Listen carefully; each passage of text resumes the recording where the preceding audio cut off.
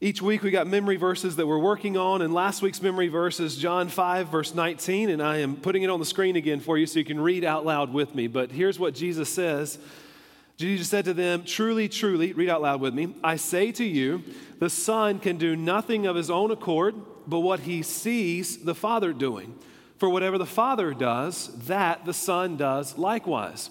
And then the memory verse for this next week is from Hebrews. It's Hebrews chapter 11, verse 6, where we find these words. And read this out loud with me again. "And without faith, it is impossible to please him. For whoever would draw near to God must believe that he exists and that he rewards those who seek him." Now, we have these memory verses not just so that we can say them together out loud on Sunday morning, kind of like us. I never did this at camp, but you hear about at camp, you always grab hands and you gather around the fire and sing Kumbaya. That's not what we're doing this for. We're doing this because it is so important for us to hide God's word in our heart and to commit it to memory.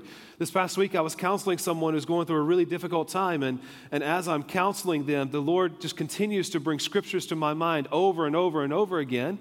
And it's because I had committed those scriptures to memory that I could then apply it to the circumstance that I was in. And it was a huge help to me and to the person that I was counseling.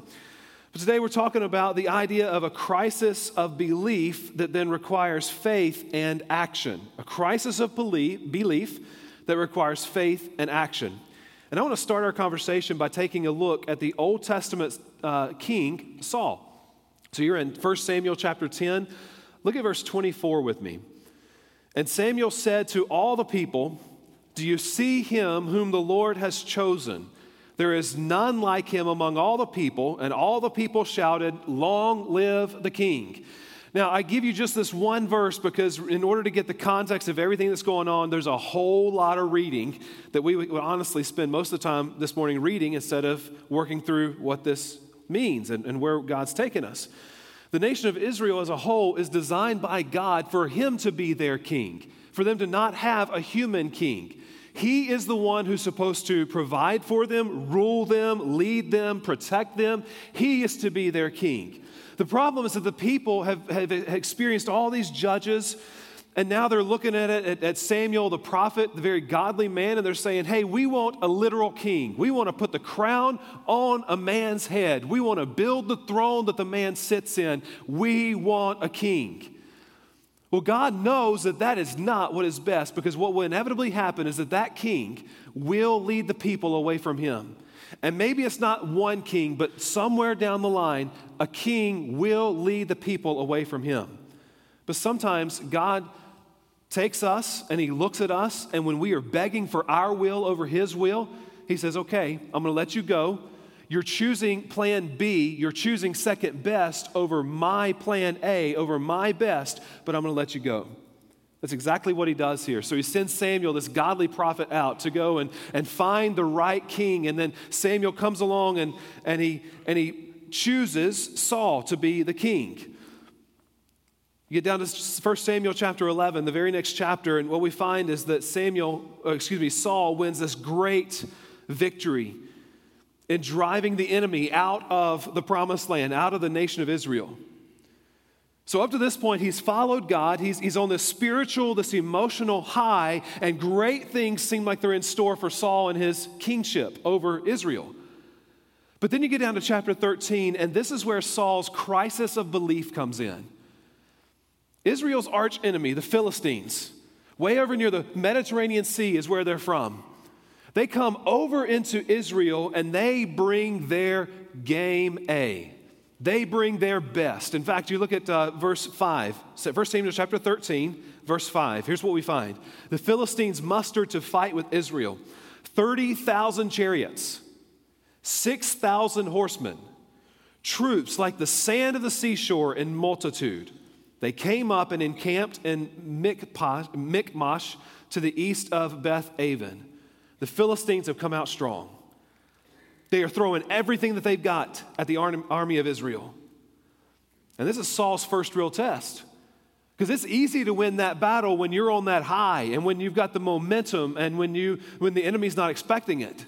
But now the Philistines hear, oh, there's a new king in Israel. So they're marching on the nation of Israel. In In fact, when they get there, the enemy, the Philistines, are so intimidating that what we find in a few moments is that the army of Israel runs and hides. That's a big difference from just chapter 11 where they were victorious. Now they're running and hiding. I want to ask you something that really goes along with this, that really applies this to our lives today. When God has called you to do something and things get tough in what he's called you to do, what is your typical response? What's your typical response? I'll tell you what the Israelites did, and Saul's included in this, okay? It's not like Saul's out there standing alone ready to fight. No, he's run and he's hidden himself away as well.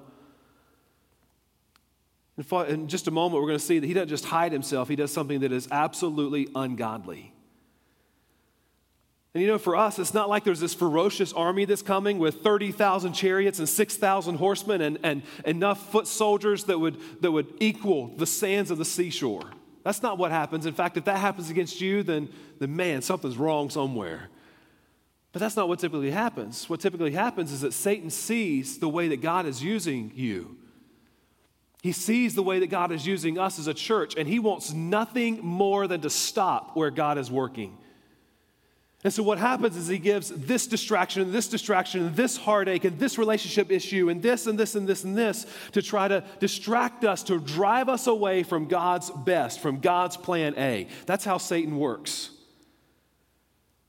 And regardless of what this looks like, we've all got a decision that we have got to make when God has invited us to join him where he's working, when we follow God in what he's doing, but then when opposition starts to come up, we have got to make a decision. And this is what Henry Blackaby calls that crisis of belief. Crisis of belief. And you might want to write those. In fact, it's the title in your handout today on the back side. It's that crisis of belief. And then underneath that, I would encourage you to write the question just very simply, what do I believe about God? That's what a crisis of belief is. It's the question, what do I believe about God? What do I believe about who he is? What do I believe about what he can do? What do I believe about his will, about his purposes? What do I believe about God? And our response in this crisis of belief correlates directly with what we believe about God. Let's look at Saul's crisis of belief that takes place in chapter 13. I'm going to start reading in verse 6 and read all the way through verse 14.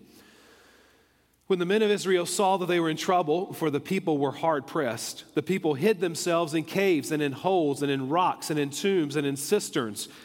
And some Hebrews crossed the fords of the Jordan to the land of Gad and Gilead. Now I want to pause there for just a moment, okay?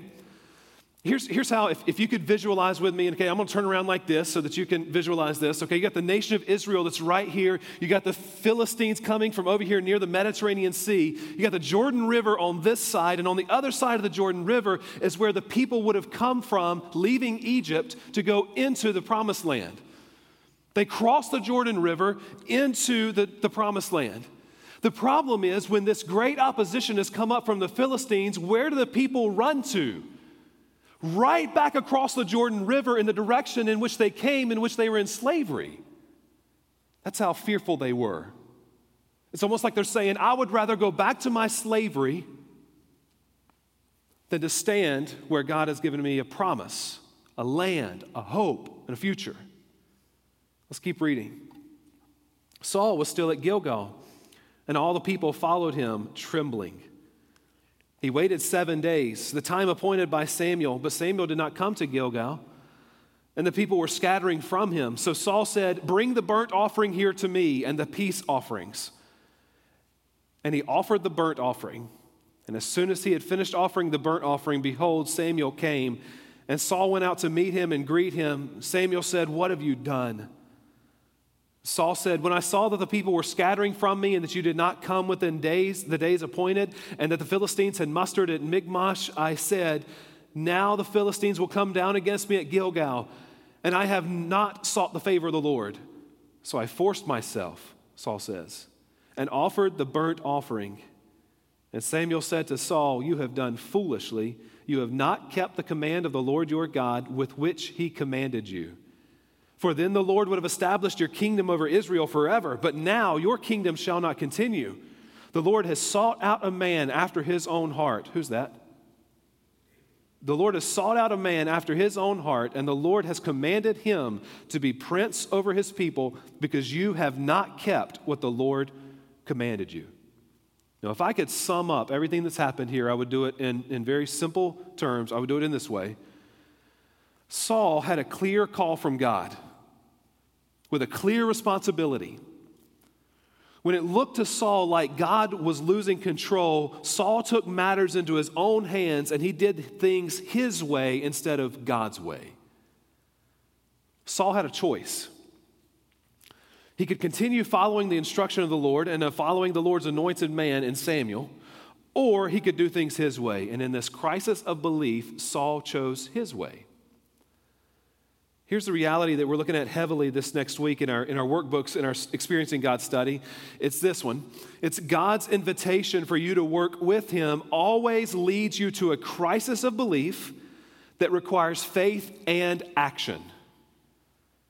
God's invitation for you to work with him always leads you to a crisis of belief that requires faith and action. You see, God's invitation is going to lead you to question what you believe about God. God, what do I believe about you? And what you believe about God is going to push you to obedience.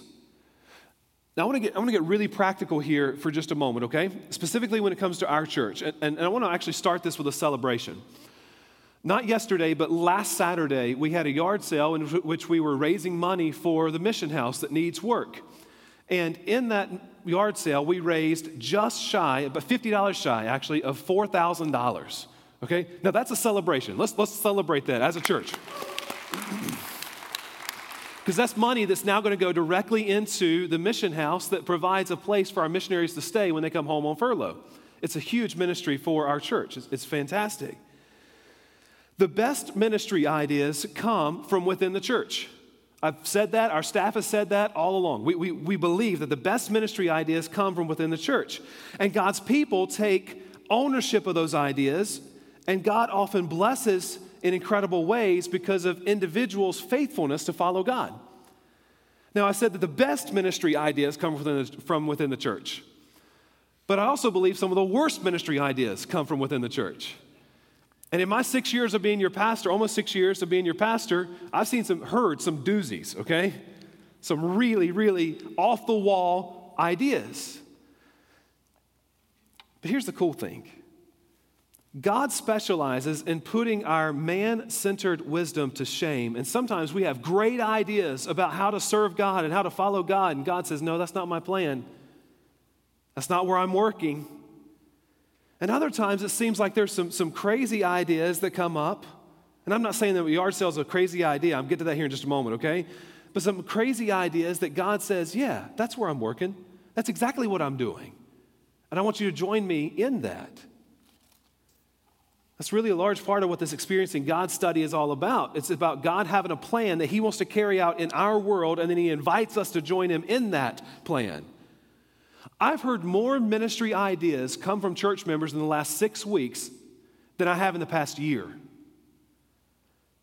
Things that individual church members are passionate about, and they see God working, and they're seeking to join God where he's working. You know, a lot of times church members have ideas for ministry, and they come to the pastors and expect the pastors to go and do that ministry. Oh, I gave the idea. Okay, now you take it and run with it.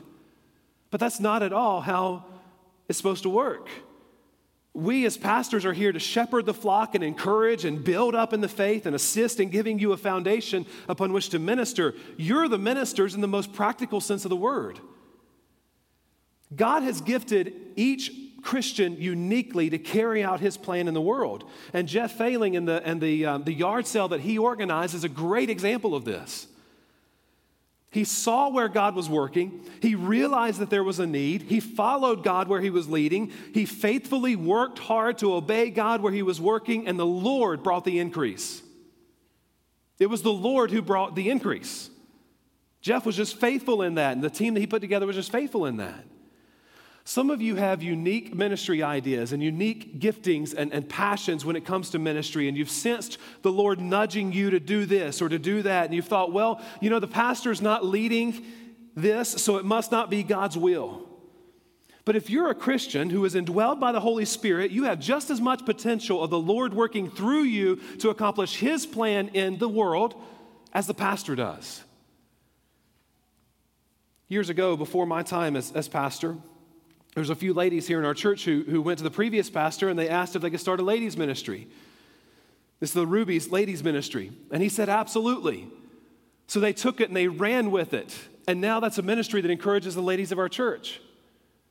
Some time back, there was a couple of men who wanted to begin a men's prayer time on Saturday mornings and a men's Bible study on Wednesday nights, and they now meet regularly for that.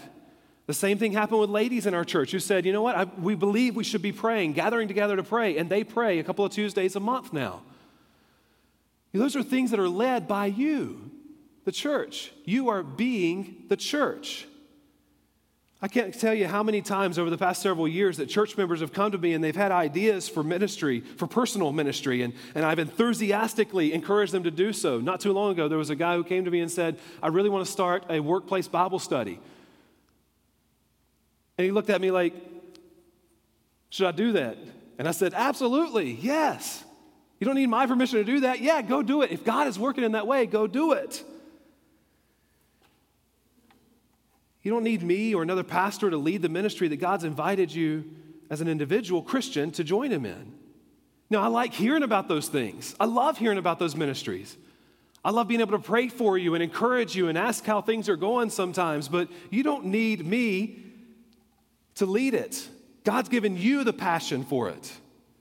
And I say this because as I've been working through the Experiencing God study these last 6 weeks, and we're going into our 7th week now, I'm becoming more and more convinced that God wants to use this church, to work through this church, to reach 1% of the lost population of Winston-Salem. And I don't know if it's going to happen in a year or 25 years. I don't have any idea. But what I do know without a doubt, that the only way that he's going to do so is if the individual Christians of our church move past their comfortable Christianity and they actually join God where he's inviting them to join him. But when you do join God, there is a crisis of belief that is going to take place in which you have got to decide what you believe about what God can do. And not only that, but you have to decide what you believe God wants to do. Is it a part of God's heart to reach our city with the gospel? Yes. Is it a part of God's heart for you to reach out to your neighbor who's going through a difficult time and encourage them and love them and show them where they can find hope? Yes. Is it a part of God's heart for those who are in our community who have very little, who are very poor, and oftentimes can't even take care of putting food on the table, for us to minister to them? Yes. These are things that are a part of God's heart. And all he's doing is inviting us to join him where he's working in those things, and that is where he will bring the increase. It's not up to us. Our job is to be faithful. Take your Bibles and go to Hebrews chapter 11. Hebrews chapter 11, because what we're going to find is, as we work through this, is that this crisis of belief is going to require two things. It's going to require faith and it's going to require action. And I want to take just a moment to look at both of those things briefly. Hebrews chapter 11 is what is known as the Hall of Faith, and there's all of these individuals in Hebrews 11 that you see. They had this great faith, and God did these great things through them, and it's absolutely fantastic.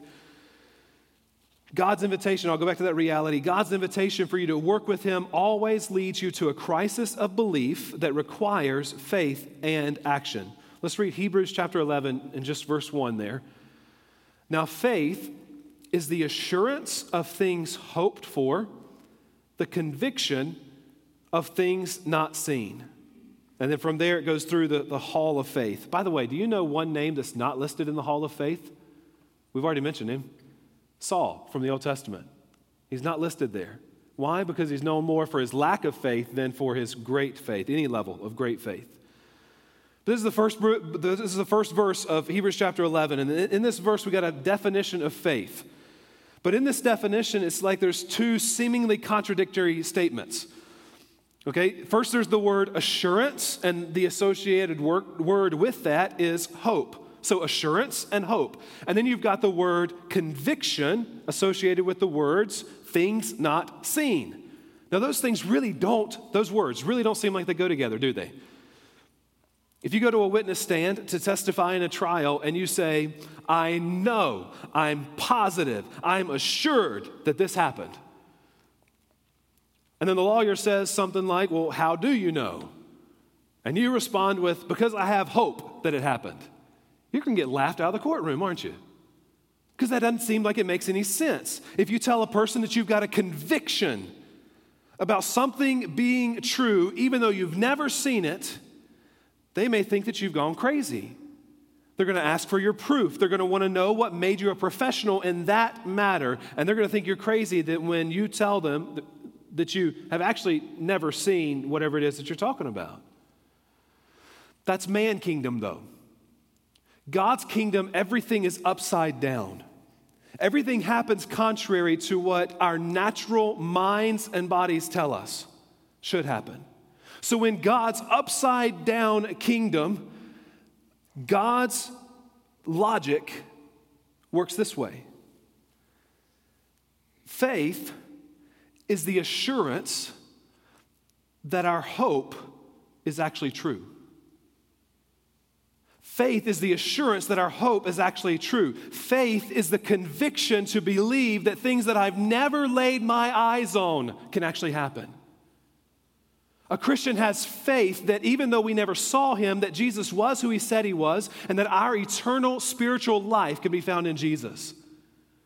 A Christian has faith that God can do incredible things for the glory, for his glory and for the good of mankind.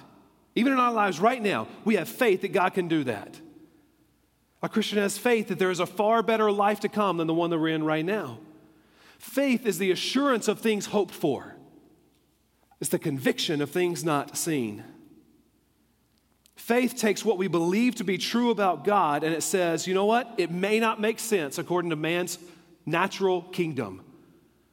I may get called a fool for believing this, but I'm going to believe it anyway and I'm going to obey it anyway because the risk is worth the reward. That's where the key comes in. The risk is worth the reward. So far, here's how this thing works, okay? God calls. We're forced to come to grips about what we believe about God, and we practice bold faith to obey him. But if we stop at faith, then we're missing an important step. So now take your Bibles over one book to the book of James. James chapter 1. James chapter 1, and when you get there, I'm going to read, starting at verse 22. James chapter 1, verse 22. But be doers of the word and not hearers only, deceiving yourselves. For if anyone is a hearer of the word and not a doer, he is like a man who looks intently at his natural face in a mirror. For he looks at himself and goes away and at once forgets what he was like. But the one who looks into the perfect law, the law of liberty, and perseveres, being no hearer who forgets, but a doer who acts, he will be blessed in his doing. This is talking specifically about acting in obedience to the law and the word of the Lord. Now, if we were to go back to that natural man-centered way of life, here is the formula that we often use. Christians use this. It's the hear, so I hear, plus nothing, but the result is nothing. And let me explain this to us. We hear the sermon, we hear scripture, we hear godly people speaking truth into our lives, but we do nothing in response. We often give affirmation to what we hear. We talk about how great it was, and we talk about how much we needed to hear what was heard, but we do nothing in response. You know, it baffles me. It absolutely baffles me how a person can sit under preaching week after week after week and even read a daily devotion or maybe read scripture every single day, yet never take steps to apply and, more importantly, obey God's word. And then we wonder why God's not working through us to accomplish his plan in the world around us. And we wonder why we can't see God, and we wonder why, when things get tough, it doesn't seem like God is with us.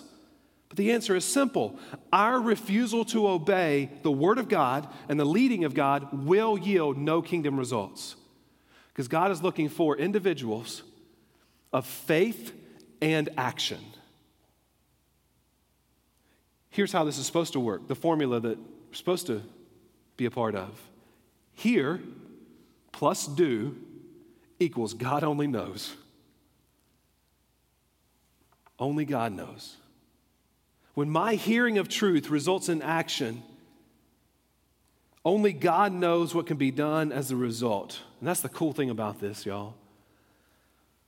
God's power and God's resources are unlimited, and there is no telling what God can do through simple, obedient Christians who act in accordance with His will. So going back to how this thing works again, God calls. We come to grips about what we believe about God. We practice bold faith in obeying God, and our action in following Him yields results that are just up to God. God, you do what you want in this. Here's a story to illustrate this, and then I'm going to wrap it up. For about 10 years, there were some missionaries. The names were Robert and Mary Moffat, who labored very faithfully in Botswana. And there wasn't, in that 10 years, even a ray of encouragement for them. There was not a single convert. It seemed like there was no hope, even hardly, of a convert. Finally, the directors of the mission board began to question the wisdom of continuing the work there, and the missionaries thought about leaving their post, but that thought brought great grief to them, and they felt sure that God was in their labors and that one day they would see people turn to Christ. So they stayed, and for a year or two longer, nothing happened. Darkness reigned. One day, a friend in England sent word to the Moffats that she would like to mail them a gift of some kind, and she asked what they would like. And Mrs. Moffat trusted that in time the Lord would bless their work, and so she replied back, "Send us a communion set for the Lord's Supper," knowing that the Lord's Supper is only for Christians, but yet having no church, no Christians there besides the two of them. "Send us a communion set. I am sure it will soon be needed," she said. God honored that dear woman's faith. The Holy Spirit moved upon the hearts of the villagers, and soon the little group of 6 converts was united to form the first Christian church in Botswana.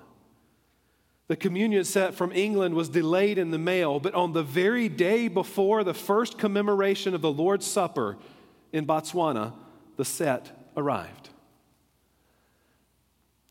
This is exactly what all of this looks like that we've been talking about. God's calling isn't always easy, but it always leads us to a crisis of belief in which we determine, what do we believe about God? What do we believe about what He can do? What do we believe about what He wants to do? And as we work to answer that question, and it leads us into faith and it leads us into action, then we can just watch God work.